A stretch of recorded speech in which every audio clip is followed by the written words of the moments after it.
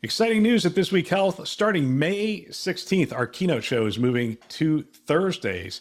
Catch every episode weekly on our This Week Health conference channel. Don't miss conversations with top health system leaders designed to transform healthcare one connection at a time. Subscribe to This Week Health conference and stay updated every Thursday.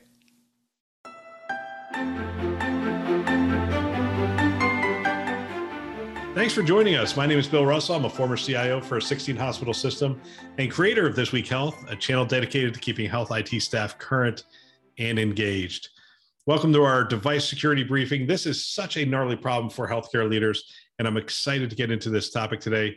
We're joined today by Samuel Hill, Director for Healthcare for Medigate by Claroty. This podcast series is going to culminate in an excellent webinar on September 8th at 1 o'clock Eastern time. We're going to have two experts from leading healthcare systems. We're going to have Intermountain and Children's of LA. Eric Decker is going to join us, and Andrew Sutherland. And they're going to talk about the challenges and solutions to unmanaged devices in healthcare.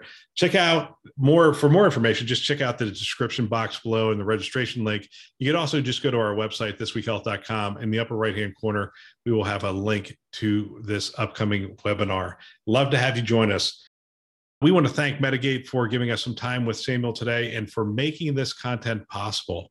Now, on to the show. All right. Today, we're joined by Samuel Hill, Director of Healthcare for Medigate by Claroty. And before working in technology, he spent 7 years as an emergency room tech for two different health systems, one of which I was at, and lived through EHR transitions both times. Samuel is a husband to one, father to four, and lives on a rural island near Seattle, Washington. Samuel, welcome to the show. Hey, it's good to be here again, Bill. Thank you for having me. Are you on the rural island today? What does that mean, a rural island in Seattle, Washington? Is that like in the sound out?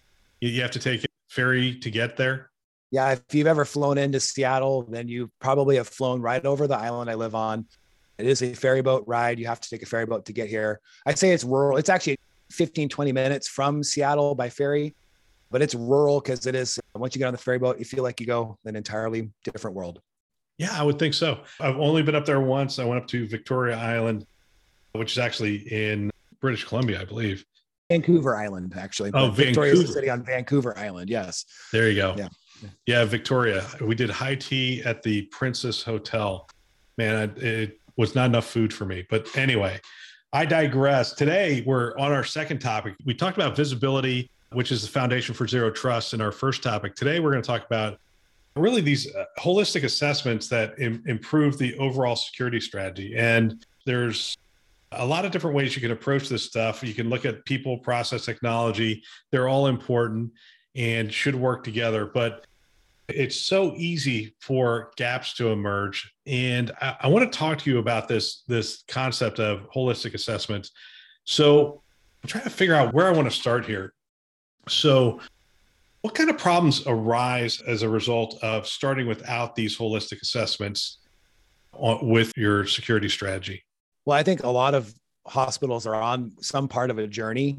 Obviously, we're all trying to improve cybersecurity across healthcare, and it's a never-ending job, unfortunately. But I think really kind of knowing where you are at different mile markers or points in time can really help guide whatever the next step is. But we've all been a part of a situation where we started off on a plan or we had a strategy for something. We get going a little bit, and then we realize we got to pivot. Whether it's a big pivot or a subtle change, there's something that has to change. And how you acquire the data to evaluate and refresh your strategy as needed can be really critical. And sometimes that data does need to come from outside your organization. Sometimes we're all a little too close to the situation or in the weeds on solving the problems. Having a third party or somebody that can come outside that says, let's look at this holistically and help us understand it. But we talked about in the last episode how visibility is the first step towards a zero trust strategy of being able to be foundational.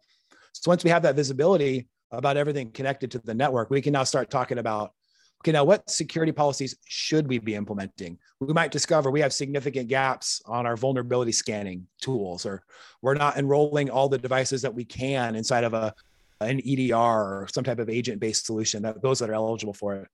Those gaps will emerge and we can then take steps for it. So what are some of the things an assessment look? I mean, you gave us a couple right Yeah. there that an assessment looks at.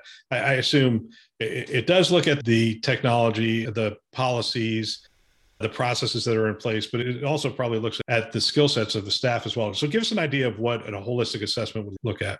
Yeah, it is. You said it earlier, the people, process, and technology. Obviously, any security strategy has to embrace that, as does security assessments. And so, what are the skills of your team? Do you have these levels of expertise? Do you need to bring some in or contract some or whatever that is? Looking at it and saying, yeah, we're a little weak on this discipline. What processes are in place? How do you bring new devices onto your network? How do you apply or enforce security policy? What processes do you go to vet and challenge them? And then what technology do you have? Are you missing some key components, or are some components not talking to each other well? Is there gaps of information that is not being transmitted from one tool to another? Is there contextual information about devices? One thing that we see actually really regularly is trying to use like a vulnerability management tool to look at medical devices or some of these critical devices, like a radiology device or MRI or something. And they'll run the VM scan, and you can't really do that for a lot of devices in hospitals for these medical devices.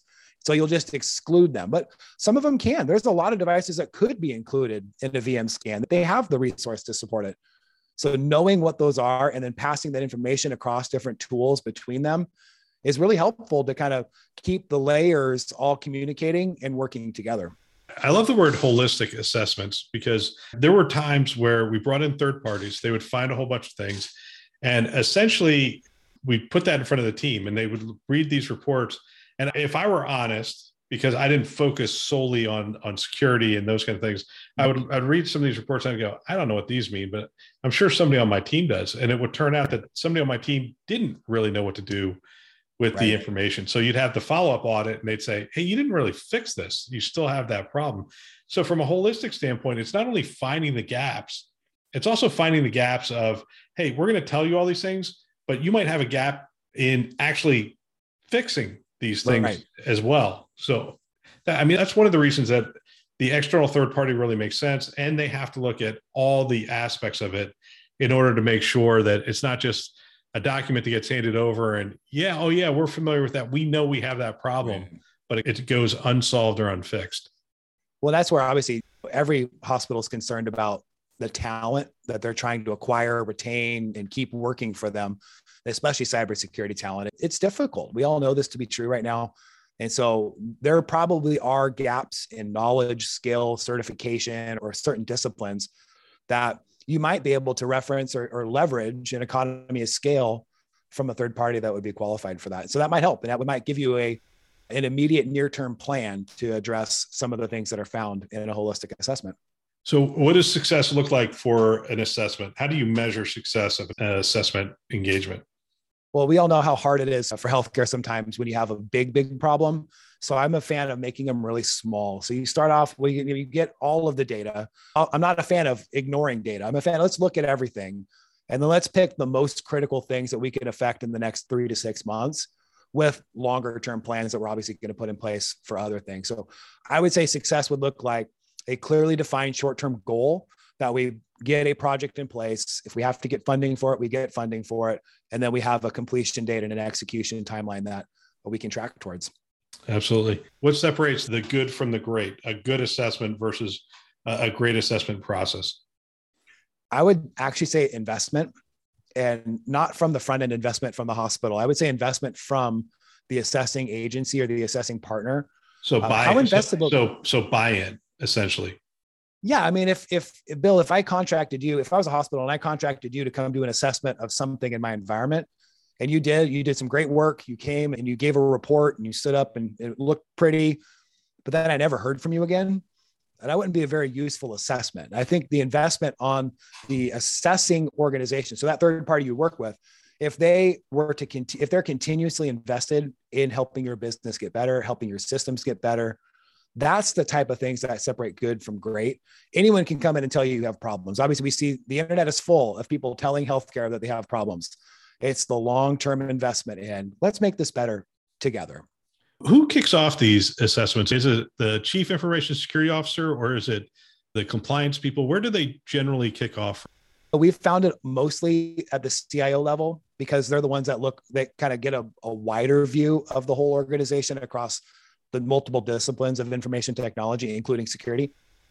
But I honestly have also seen it come from somebody who's maybe at a director level in a hospital that says, I'm noticing we have some gaps in skills and I want to know more. I need to know more in order to make better recommendations up the chain or for budget purposes. So I've seen it both ways, but typically, obviously an assessment is not going to get funded unless there's budget aligned to it, which means that you're not going to get results from it unless you can put it into the actual plan. So typically there's going to be some executive buy-in. I mean, clearly we want to do these assessments prior to an event. Do you find assessments follow an event from time to time? Obviously, we all want to try and shut the barn door once the horses get out, right? But at the same time, typically, yeah, if you can get it in and get some evaluation done ahead of something catastrophic, that's way better. But assessments post significant event, as long as they steer away from like just reporting the obvious, and as long as they actually generate some actionable things that you're like, oh, actually we can do this, and then those become useful. All right, a couple of closing questions. Tell me about the services that Medigate offers in this specific area. So we have partnered with a handful of very well-known healthcare specific technology organizations that provide these assessments. And so we've vetted them and certified them and have put them through the rigorous training that we require. And it's focused entirely upon the devices that connect to your hospital's network. And it can be your IT, your IoT, your building systems, and specifically your medical devices. And so that's where they come in and provide that view to your environment with specific guidance and next steps and things that you can do today and tomorrow to make that better. How important is the healthcare specific? We all know why. In some ways, it's because they actually realize, Bill, I'll tell you the story. I talked to somebody today, and that person did not know the difference between an EKG machine and a patient monitor. He thought because both of them showed the heart electrical rhythm that they were the same thing. And that's the difference between healthcare specialized partners and some generalists.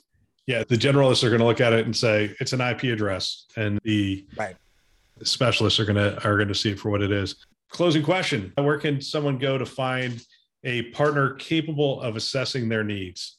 Well, we have the list of them at medigate.io/services, and you can go see that list there. We'd be happy to connect you with some of these that have been, again, vetted and trained, and will hopefully provide longer term value to work together with you. Fantastic. Samuel, we'll let you get back to your island. Thanks, Bill. What a great discussion. I want to thank our sponsor for today, Medigate by Clarity, for investing in our mission to develop the next generation of health leaders. Don't forget that this whole series culminates with a great webinar that we are going to have, and we have two great healthcare leaders who are going to join us: Intermountain Eric Decker, Children's of LA Andrew Sutherland, and we are going to talk about the challenges and solutions to unmanaged devices in healthcare. You can check out the description box below for more information and the registration link. You can also go to our website, thisweekhealth.com, and look for a link to it in the top right-hand corner of the page. Love to have you join us again September 8th at 1 o'clock Eastern Time. Thanks for listening. That's all for now.